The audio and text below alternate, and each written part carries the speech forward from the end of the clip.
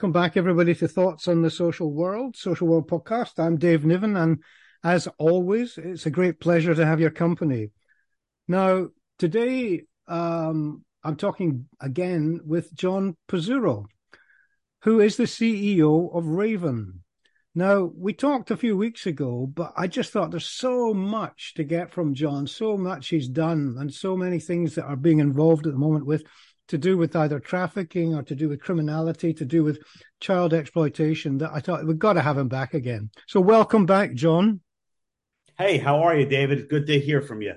Good. Well, look, I thought this time we could just start by literally having a conversation that would begin to kind of develop in people's minds just what kind of work you do and what the aims and objectives are and what the if you like, what the hurdles and the challenges are too. So maybe just give us a sense of one or two things that have been happening to you this week, and we could take it from there. Is that okay? Yeah, that's perfect. Okay. So the funny thing is that some people deem things interesting or not, right? So a couple of years back when I was investigating like the dark web, right? One of the things is that you never kind of know what you're going to get. And it is really challenging from the respect is that you're trying to figure people out. So like on the dark web, for example, when we were looking at traffickers and people that were buying children, strategically you have to figure out what their belief system is, right? What their values are, what's going to move them. So the same thing could be said for politics. So that's why a day for me, it's not a 9 to 5. It's today I'm engaging with this lawmaker. Tomorrow I'm doing an interview on trying to solve a solution. So I think those are some of the things that are just interesting, on a daily basis. Okay, so varied. I mean, okay, well, let's start with the dark web one and just maybe give us a what you can, without breaching any kind of confidentiality, what you can tell people that are listening about what that would involve.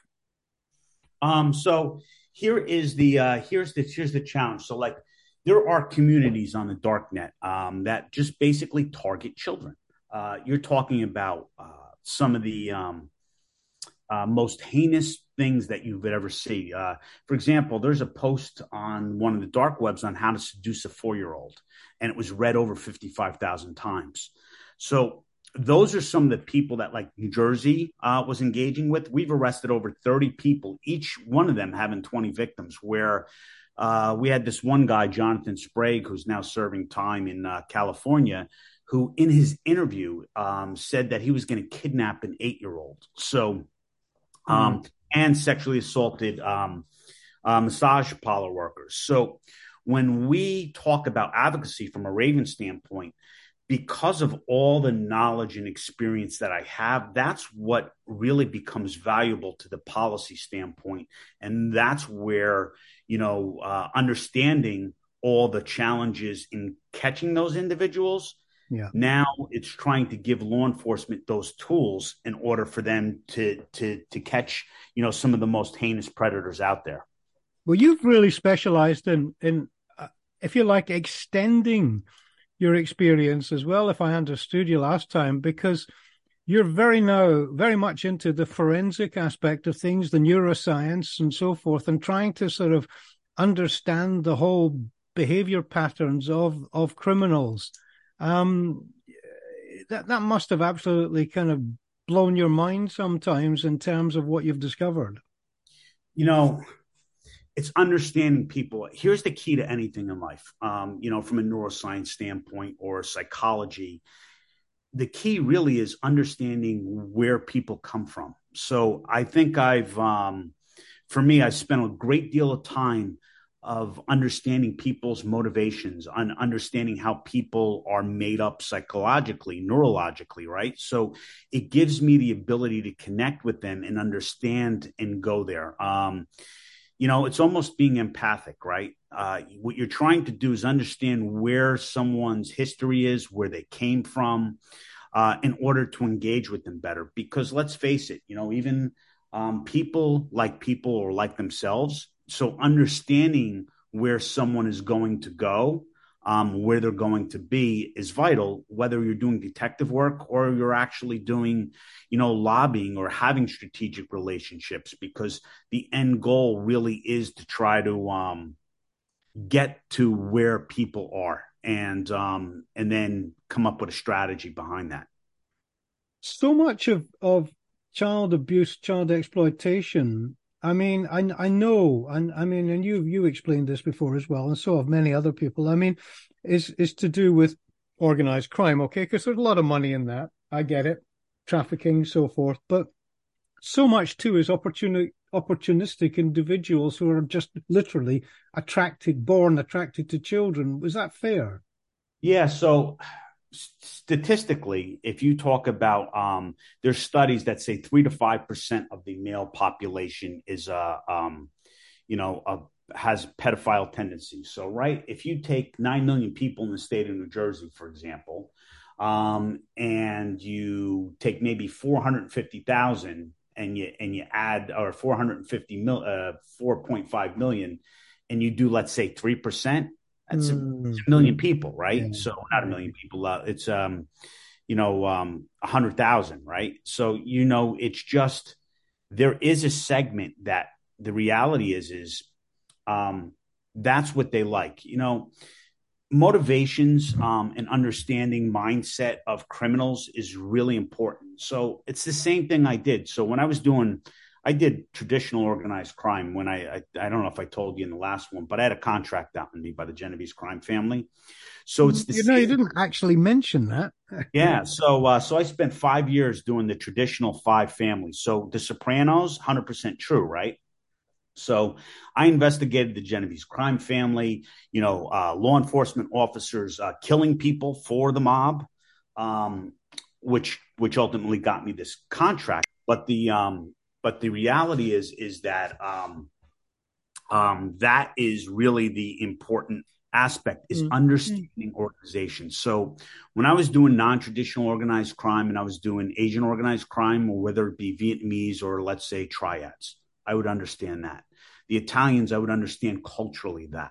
mm. Um, and I think that, and I spent 5 years doing corruption. So a lot of the political people that we're talking about today, I did wiretap after wiretap of criminal organizations. So before I actually got to trafficking and child exploitation, I had investigated the Cali cartel, I investigated 9/11, I investigated organized crime, corruption. I spent time in homicide. So it's the same thought process and strategy and patterns that I take with me today. So, and it's all experience driven, because ultimately, for me to be successful in catching people, I had to understand them. So, and I think that today, especially today in the world of influencers, we don't listen anymore. We don't pay attention because it's the me generation. So we don't understand other people. And I think the minute we stop understanding, whether they be our adversaries or our friends, the minute we stop understanding people, the more likely we are not to be successful in understanding where we need to go. Okay, let me ask you a question because on this side of the pond, you try and rationalize things in order partly to get through the day, but partly to make to make better work for yourself and so on, and actually deal with things better. But I've always been of the opinion that people who are attracted sexually to children um, are essentially the nearest thing I can consider them to be is addicts. Now, addicts generally, there's no such thing as cure. We know that they're going to be addicted for life, whether it's drink, drugs, gambling, or children. But effectively, the difference with people who are have pedophile tendencies, whatever, is that the victim is not themselves. The victim is now somebody else. So, as there can't be any cure, there only can be control, and therefore the controls needed for people interested in children sexually have to be self-control, but have to have social controls as well. Would you say that's a fair assessment? It's interesting you say that. Yes, because if you knew that you were attracted to children, and if you knew it were wrong, there Mm, should be an outlet, let's say, that maybe helps you not actually do that, right? So maybe that does dissuade people, right? Kind of like from a behavior standpoint. So, but the challenge is because of what society kind of looks at, most people in this crime type will not talk about it, right? That's why it's always surprising. It's not surprising to me anymore, but when your next door neighbor, or it's the police officer, or the priest, or the people in trust take advantage of kids. But that's been happening since the dawn of society. Even if you go to the Greeks and the Romans. Okay. I mean, I think that the crime side of it, if you like, the organized crime side of it, all the things and very, very dangerous and scary things that you outlined that you've come across in your work. For me, it wasn't as much that, it was the individuals that were problematic in terms of actually trying to do anything we could to stop people crossing that line and actually committing criminal offences, and desperately trying to get them to seek some help that would actually begin to control their urges. Trouble is, there's just so many. You gave the numbers earlier on. It must be the same in most of the Western world. And effectively, we seem to be swamped. Is that too much to say? No, we're 100% swamped. So I mean, and I think that people conflate trafficking with exploitation. So child exploitation is a much bigger problem than trafficking, although trafficking gets a lot of the attention. When we talk about organized crime, for example, I investigated trafficking before even trafficking was called trafficking. When you talked about like the triads or every type of organized crime group, especially when you're talking about Russian and Asian organized crime, would bring people into the U.S., but what they use culture or use threats on their family overseas in order to control them. But from a financial standpoint, the child exploitation thing really isn't. A lot of people think it's the movie Taken, where there's these networks where Yes. people are financially benefiting, and it's not necessarily the truth. So I think that's the challenge, is that you have so many NGOs, for example, that focus on trafficking, but the non-governmental, like nonprofits. But the Yeah. reality is child exploitation is a much more pervasive problem than trafficking is. For me, on the front line, yeah. I mean, it used to be when I started out, working and sort of protecting children back in the 1970s, right? Effectively, you were really looking at the kind of four things, the sort of sexual, physical neglect or emotional abuse of children, whatever. It wasn't easy, but it was more straightforward. Now, with all the kind of, if you want to call it, the new abuse kind of categories and the way the world is, so whether it's the internet, whether it's trafficking, whether it's slavery, whatever, it's like a whole new landscape for frontline professionals. Yeah, I mean, look, I think technology has really changed it, because today everyone knows about anything, right? So like let's say whether it be the war in Ukraine or what's happening in Palestine and Gaza, because today we have information so readily available, people share things, and today people can't even tell you what's true or what's not. And I think the exposure of what's happening today, societal, is challenging as well. And that's where today everyone has a smartphone. So we're so connected that it's easy to find people to victimize them more now than it was like even last year, and especially 10 years ago. Yeah, yeah, yeah. What about, you mentioned, we'll talk to technology, and you did happen to mention in our little chat before we started recording here that you're being asked a lot about AI. How Yeah. how does that factor into things? All right. So right now we think about AI. Um, um, so AI is it's a challenge, because today you can be whatever you want to be on AI. Um, she When you're talking about AI, is that now I can create my own children. So if I'm a consumer of pedophilia, Hmm. AI, generative AI, is going to allow me look at my 4 year old or 6 year old or my neighbor's 4 year old and create a digital version of that person. Mm-hmm. So now, from a grooming standpoint, where I would physically groom someone, I don't need to do that. I can get a program to do that. And what the program does is basically replicates language. So if David, if your favorite band was the Beatles, right, and Yeah. Yeah. I'm talking to you about the Beatles, and you have this conversation, what AI is going to be able to do, it's going to be able to replicate everything that you say, and then repeat that back to you, and that. As we advance in AI, people are not going to discern what's real or not. Even today, it's difficult, but AI is going to allow someone to groom at scale to thousands of people instead of 10 people. They've just had a big conference over here on AI. I'm obviously sure you're aware of it at Bletchley Park. I think Kamala Harris was over here for the States, but I mean, I I wonder. I mean, the feeling on the ground might well be they're just throwing a pebble into the ocean. Is it as bad as that? Yeah, and here's the thing: is that no offense to all the people that are having these meetings right now. I think Congress and the Senate on this side they've had 50 meetings on AI, but people in Hollywood are worried about them getting replicated. People are worried about jobs. No Yeah. one is mentioning the child stuff, and I think that is where um, it's like anything else. We do things until we don't fully understand them. And right now, I think that's part of the challenge is the only people that are talking about AI and child exploitation or trafficking that are the nonprofits that basically are out there supporting children. So Yeah. Yeah. I think Yeah. that's part of it, you know?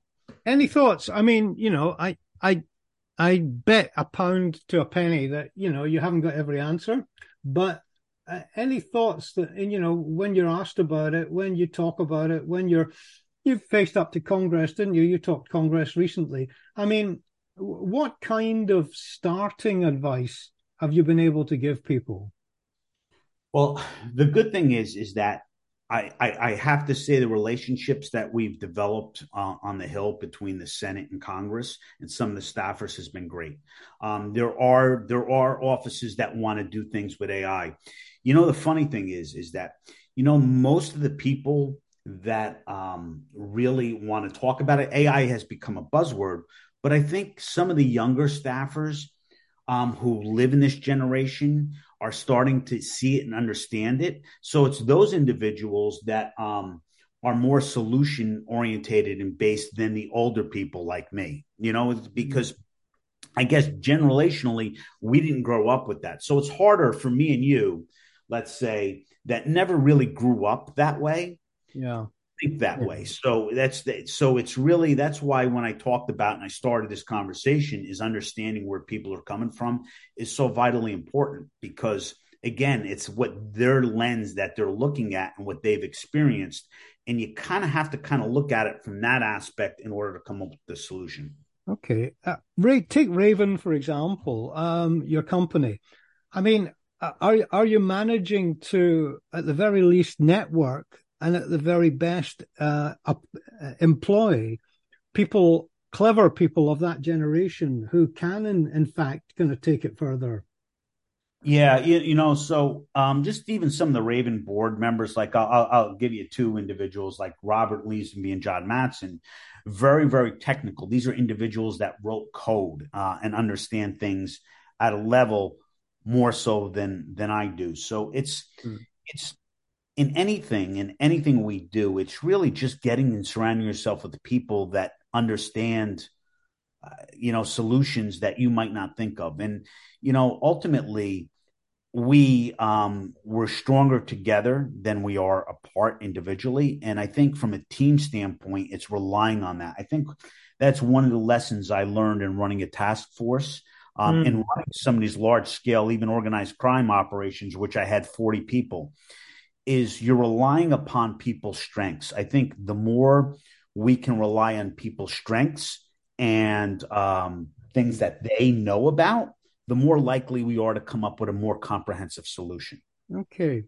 But of course, you've got to have people who can also absorb and function properly with the terrible kind of content that you're talking about all the time. It can't. I mean, it's all very well, I imagine, thinking, this generation, you get some sort of sympathetic people, but I mean, it's a terribly emotionally draining subject, isn't it? You know, how do you put this? And I'll refer to my mental health, right? So it's the way I look at things. From a neuroscience standpoint, in a wellness standpoint, you know, it doesn't. I'm not looking at the content anymore, but I understand everything. Mm. I understand what's happening, so it's more of a purpose-driven aspect, and I think that's for all of us. So most of Raven, we've experienced this in our entire lives, but we look at it differently. So, not to say that it's going to not impact us, but you develop enough tools and understanding Mm. of how to go around it. And I think from a wellness standpoint, the things that I've seen in my life can never be unseen, right? Mm. So, but I also know that I like, for example, internally, the language that I use is differently. I've got really good awareness. So if I'm having a bad day or stressed, then I can do something that's more empowering that will alleviate some of that. So I think that's important is the overall awareness. And the realization is that you're just one person in one small cog in a wheel, and you can't do everything by yourself. No. The only thing I look at is that did I today, like, and this is from a day-to-day basis, and this is how I look at managing things. Did I make the world incrementally better the next day? And if Mm. the answer is yes, which it is that you don't look back and just say, well, I didn't do 25 million things. Can we make the world a better place? And I think it's progress. If That's you a good can measure philosophy. that, hey, today I did this, well, you just move the ball just a little bit. And that's all you need to do. But I think people want to look at the finished product, Mm. and they look at where they are, don't know how to get there, and there's that stress. That and the other biggest thing is stress, and this is for everyone on social media, is that we create images of ourselves that aren't even real, right? We see everyone's vacation. David, if I looked at everyone's life on social media and compared it to mine, I would think my life is horrible. But the reality is my life is wonderful, right? So it's just we can't Yeah. compete to what we're trying to envision. All right. And I think that is a stress right now that is even more than the actual content we're looking at, because we just need to just look, did we make the world a better place? Did I do something positive today to make a change? If that answer is yes, and I can tell you that answer is yes for everyone, depending on what meaning you give to it, the stress that you feel, how do you put it, reduces a bit. No, I do get that. I mean, yeah, I get that. I mean, my work life too, was full of horrible things, but I reject the idea of just saying to people it's a job. I don't worry about it, but because it's not just a job. But at the same time, you do get to a place where you can see and work with the most horrible things and get on there professionally. I'll tell you one thing though, I don't know how you react, John, but for me, the way it affected me, and it still does to some extent, is really strange. It's that I have difficulty still watching either films or wherever that don't have a happy ending. Isn't that interesting? That's how it affected me. Yeah. But I don't think I've got mental health Yeah. problems or anything like that. But everybody reacts in different ways and compartmentalizes things and internalizes it, don't they? You know why too, David, too? And this is what I've learned through a lot of different neuroscientists. It's meaning. The meaning that you attach to something, it's hard. You have to train yourself. So Sorry. basically, yeah, David, it's internalized, like how we internalize things. And I think that's really important, is that internalization and the meaning that we put into something really drives that stress, right? And that happy thing. It's just, if you see something negative over and over again, that you can't believe that anything's happy because that's the meaning you attach to it. For me, the meaning I attach to is that I am making a difference in these individuals' life to make them happy. So I think that's what drives me. And I think that is why I still continue to do what I do. Do you work, do you, either you or Raven or wherever, uh, get enough time, because I know it's therapeutically helpful, to talk to and work with survivors?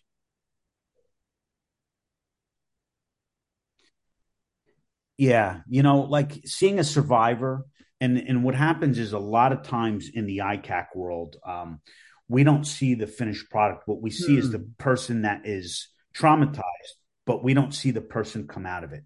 And I think those are really good examples of why people and why we do that work, right? Yes, because So that's the feedback. That's the opportunity for you to realize that you've done good. yeah, um, and I think part of it is too. It's understanding that. But you know what happens is that we can't see it when we're in it every day. And I think that is where when you're in the battle, you miss everything out there, right? And this sounds wonky, but the reality is gratitude, right? So, I went out elk hunting in Idaho. I stayed in a tent for a week. It turned out to be a fat camp for me, I guess, because I'm Hmm. walking all over the mountains. I didn't see any elk, right? I paid for this trip out there, but just walking in nature grounds me, right? And then looking at it and observing, and being thankful for the things that you do have. And as funny as it sounds, like the sun shining, the smell of fresh air, finding things that ground you and to be thankful for. So I think we lose sight of a lot of that when we're in the battle. You Yeah. can't see anything around everything in the battle. So if you're talking to people that have been abused on a daily basis and you do not be thankful for some of the things that are there and look at it from a different point of view, then you're going to be stuck in that spot. Okay. I mean, listen, we could go on all day. I think we've got about another 5 minutes, and I want to use them as a very, very usefully. What sort of messages could you, because I mean, I know you're very young still, but you're still quite long in the tooth in terms of experience. So, I mean, people coming into either law enforcement or social work or any of the kind of therapeutic practices that involve working with child exploitation, what kind of advice would you give to make sure that they keep healthy, keep well, and have longevity in their career? Are there things that you can offer people? I know you haven't got any magic, but anything that you can think of to offer them? All right. Number one, your language. Most important, your self internal language. For example, is that I don't say the word problem, I say the word challenge. Mm. Language words are 7% of communication, but the way we internalize things, my language that I use is empowering. For example, I say I am. I don't say I should, for example. I should because people sometimes should all over themselves, right? So language is really important in how you speak to yourself. One of the most important things that you can do, right? Number two is how you look at things. Purpose, right? So for me, purpose trumps anything else. This is a mission. It's purpose focused. Um, and when I look at things, right, internally, I look at a lens. I could see a children suffering, or I could see a children saved. The meaning you Yes. attach Yeah. to things, so important. Number three is awareness, is that when you find yourself um, not being your normal self, Mm. it's time to go do the normal things that keep you the normal self. So, for example, is when, let's say you used to go to concerts and you used to go for walks in the parks, you used to, do some outside activity, right? When you stop doing that, you have to get back to that activity that made you that person. So it's that self recognition and self awareness. I think those three factors are really important and they've served me well. And number four is that support system is great too, as well as Mm-hmm. having the people. Socialization, matter of fact, it was in the UK. They just did this study and they showed cognitive decline for people that were isolated during COVID. Um, Yeah. Socialization is important. Do not withdraw from people, because that socialization and going out, the more you isolate yourself, the more how do you put it, challenging it is going to be for yourself. So those are the Yeah, important things yeah, that. good point. Good point. Well, listen, how time flies, this is ridiculous. I'm going to have to wrap it up now. John, you're an excellent guest. Thank you. And I'm going to I'm going to take advantage of that and come back to you in the not too distant future again, because I think there's just so much we've got to talk about here. But for now, can I just say to John, thank you very much indeed for your time. Talk to you soon. And don't you worry, I'll make sure that Raven and anything that you're doing or want me to put on the front page again, whether it's links or whatever, we'll do that and make sure that people get a more of awareness of Raven, what you're doing, and John, what you've done. So thanks ever so much for being the guest again. Yeah, appreciate it, David. You have an awesome day. All right.